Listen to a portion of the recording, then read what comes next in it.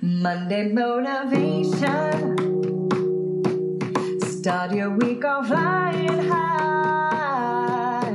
Monday motivation. It's your time to rise and shine. Hi guys, happy Monday. I'm so glad to be here back with you guys. And today what I want to share with you guys is an interview that I was part of a radio show with Michelle Mars, and she's going to tell you a little bit about it.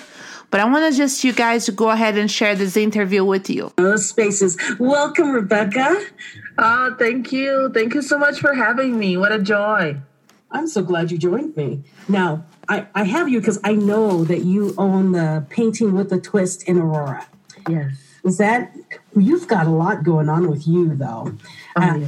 So tell us about yourself. Let the listeners know about you. Where are you from? And are you a native of Colorado? Okay, so my story is very simple. I am originally from Brazil. I came from Brazil about 15 years ago because I just had a dream. And I told my parents I had a dream. I needed to go to this country and I'm going to pursue my life in America. And I had a $500 suitcase and I came to United States 15 years ago and nothing else left. Wow. How old were you when you left? I was 23 years old. I left home and took me a total of 10 years to go back home. I wasn't able to go back home for 10 years, but my father at that time, he said to me, go and be blessed, but don't come back until you made it. Wow. And you did. Well, yeah, with a lot of hustle and hard work and sweat and blood, we are doing what we love. And when I say we are doing, I mean my family, my husband. And I can definitely say that dreams do come true. It happened to me. It was possible. So what did you start with? I mean, what was your dream? Did you know your dream when you came, or did you just start doing stuff until you ran into it? I knew I loved art. I knew I loved to paint, but I did not know how it would look like. But the number one dream of mine was to have a family because I lived as a foster kid for 21 years and I was adopted at 21. So I never felt a sense of belonging, a sense of a place.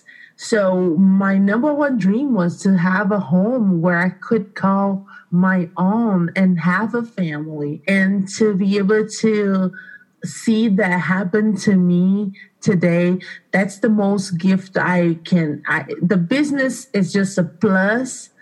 The paintings that I do, the art that I share, the classes that I have, that is just such a plus. But the dream about having a family and be able to call this place home, that's priceless. I cannot pay or tell you enough. That's fabulous. You were a foster child for 21 years? Well, I lived in the same home. There was a home that they didn't legally adopt me. So I lived there, but they didn't know how to call me. So I had a huge problem with identity. First, because I was the only one that was dark-skinned. I was dark-skinned of a family of 4 kids and a parents, and everybody was very skinny and white. So I had a little situation because people would look at me and be like, who is this girl? What is she doing with you guys? And at that time, a few years ago, they didn't know how to say it, and they said, oh, well, this is Rebecca and she lives with us. So I was never introduced as this is Rebecca, my sister, or this is Rebecca, part of our family, or we adopt her. So for a long time, I didn't know who I was. I just knew that they were giving me a favor to let me stay. And I was very afraid that they would give me back to my birth mother or put me away or something will happen. I was always very afraid that I would not have a place to stay. But in the meantime, I had a really happy childhood. I had a really great friends, and I'm very grateful for this family that took me in. Finally, when I turned 21, I And I asked them, I wanted to travel. I wanted to go outside of the country, but I didn't know how to go with my maiden name and not proving that I have a family and a way to travel. So I came to my adoptive parents and I said, hey guys, I know it's been 21 years, but do you guys mind just adopting me? I want to be adopted. Oh. They said, no, we don't mind at all. So I was adopted when I turned 21. That's fabulous. But this was also you could pursue your dream. Yes. So I could travel and show that I had a family, that I could travel and do things. And my adopted dad, he was very kind enough to say, I am raising you to go whatever you want to go, pursue whatever you want to pursue. I'm not raising you for Brazil or for here. I'm raising you to live up your dreams. Whatever it is that you want to do, go for it. That's why I'm raising you for. Wow, that's beautiful. He just opened the door for you and said, be you. Yes, that's exactly what happened. And what happened in Brazil is in my teenager years, I used to feel very alone because I didn't have any brothers or sisters my age. We had to just move out of the state. And we went more towards the country of São Paulo. We used to live in a big city. Now we're in the country. And I told my mom, I said, I don't have any friends. This is very sad. We moved in the age that I was like 13, 14. So it was a hard age to move. And my mom at that time, she says to me, wait a second. I'm going to introduce you to a new friend. And her name is Art. And she put me in a little painting class. And I was not good, but I found a new friend. And this is when I start painting. And I painted and I asked my mom, I said, do you think if I paint every day and if I do 10 paintings a day, by the time I'm 35, do you think I can be good? Yeah. She said, well, by the time you're 35, yeah, sure, you can be great. And look at you now. You own a whole art studio. Yeah, and I am 100% self-taught. I never had anyone that I never was able to go to school or art in college or any of that. Everything that I had to develop is through my hardships, is through struggle, and doing it so much to the point that I got good enough for people to give me money for it. Well, the thing is I always tell people about, find your passion and work on it. Don't work on what you're not good at. Work on what you really like and what you're good at. Just develop it. Make something of whatever you like. And then you never work a day in your life. Yeah. And people are like, no, I don't know what I want to do. Find what you like to do and make it better. Yeah, and the painting for me wasn't not just a refuge, not just a place of friendship with somebody that was there for me. But the painting for me, when I started giving up paintings and I saw joy of people and I saw how they react, how they cry, how much it touches them, that kind of gave me a return. I was like, oh, that really blesses me that people really like it. So I just want to do it more. And I wanted to repeat because that feeling wasn't just the feeling of putting a paint out there and putting my vision. The feeling for me is what can I do for them to make them happy? How good can I do that flower to touch their heart? And that's how I started to develop as an artist. And that's with any profession. If you give more than you're taking, it pays back. Oh, it's a fulfilling thing. Yeah, it's not about you. It's always about them. It's about and, you're right. And Michelle, I'm telling you right now, when I was growing up, my parents did not have the money to buy art supply.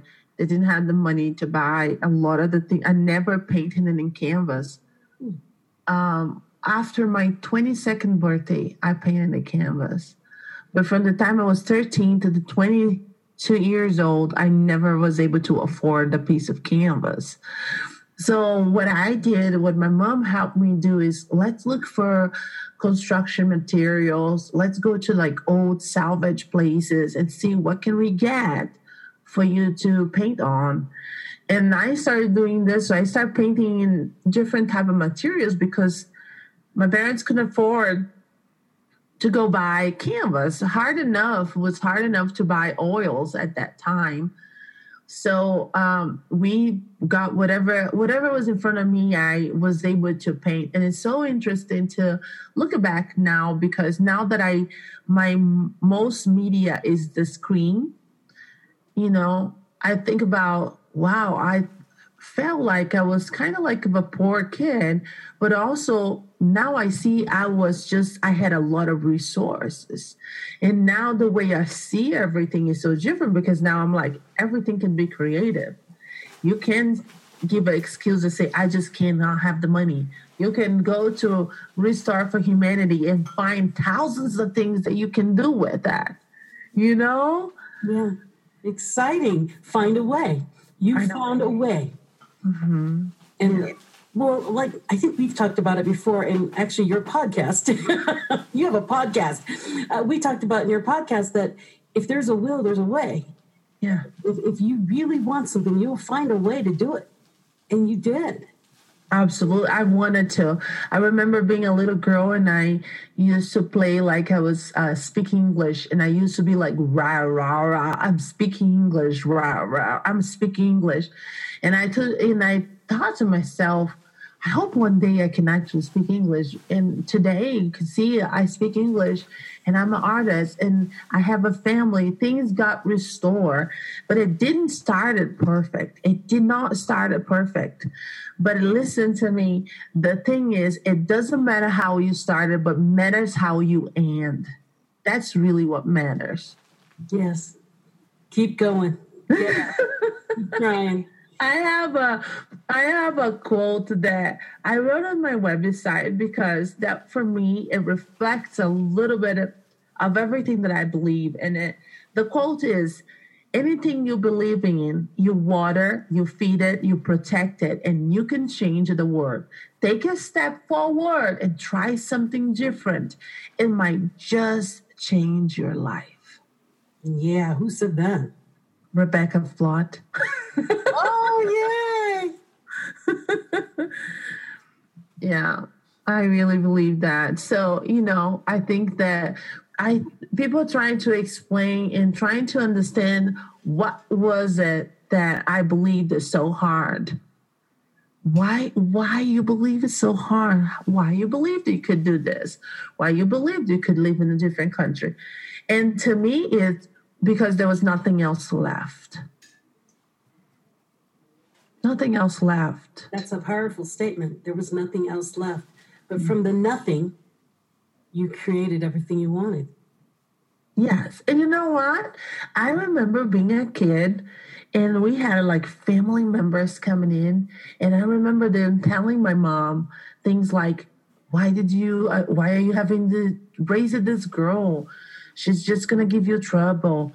You shouldn't do that. And I remember those statements. And I was thinking inside of my heart, no, that's not me. That's not who I am. And that's not who I'm going to be. And you better wait a second and you're going to watch it. You're going to watch me. All right, guys. So I know was a very long interview that Michelle Mars did with me. And I just wanted to share with you guys, so you guys get to know me a little bit better. But I'm going to add the link for the full interview. It's a whole hour of interview that you guys can come and finish listening to a little bit of my story. I just wanted to tell you guys that doesn't matter what you come from, what you're going through, you can make it. But you have to always look forward and believe. And believe even if you have to believe alone, and you will be okay. Guys, have an incredible week. If this is blessing you, please share. Come in and see us on Facebook. I have our Instagram page, Monday Motivation on Instagram. Again, if you want to see my art, if you want to see more about the shop, I'm going to add the links there. You guys get to see that. But also, if you want to if you want to send me your stories, if this touches you at some point, and if you want to share the stories, please come, write, share the stories. I would love to hear from you. You guys are such a good friend. Have a wonderful week. Happy Thanksgiving, guys. I'm so grateful for you. So very grateful. Happy Thanksgiving, guys.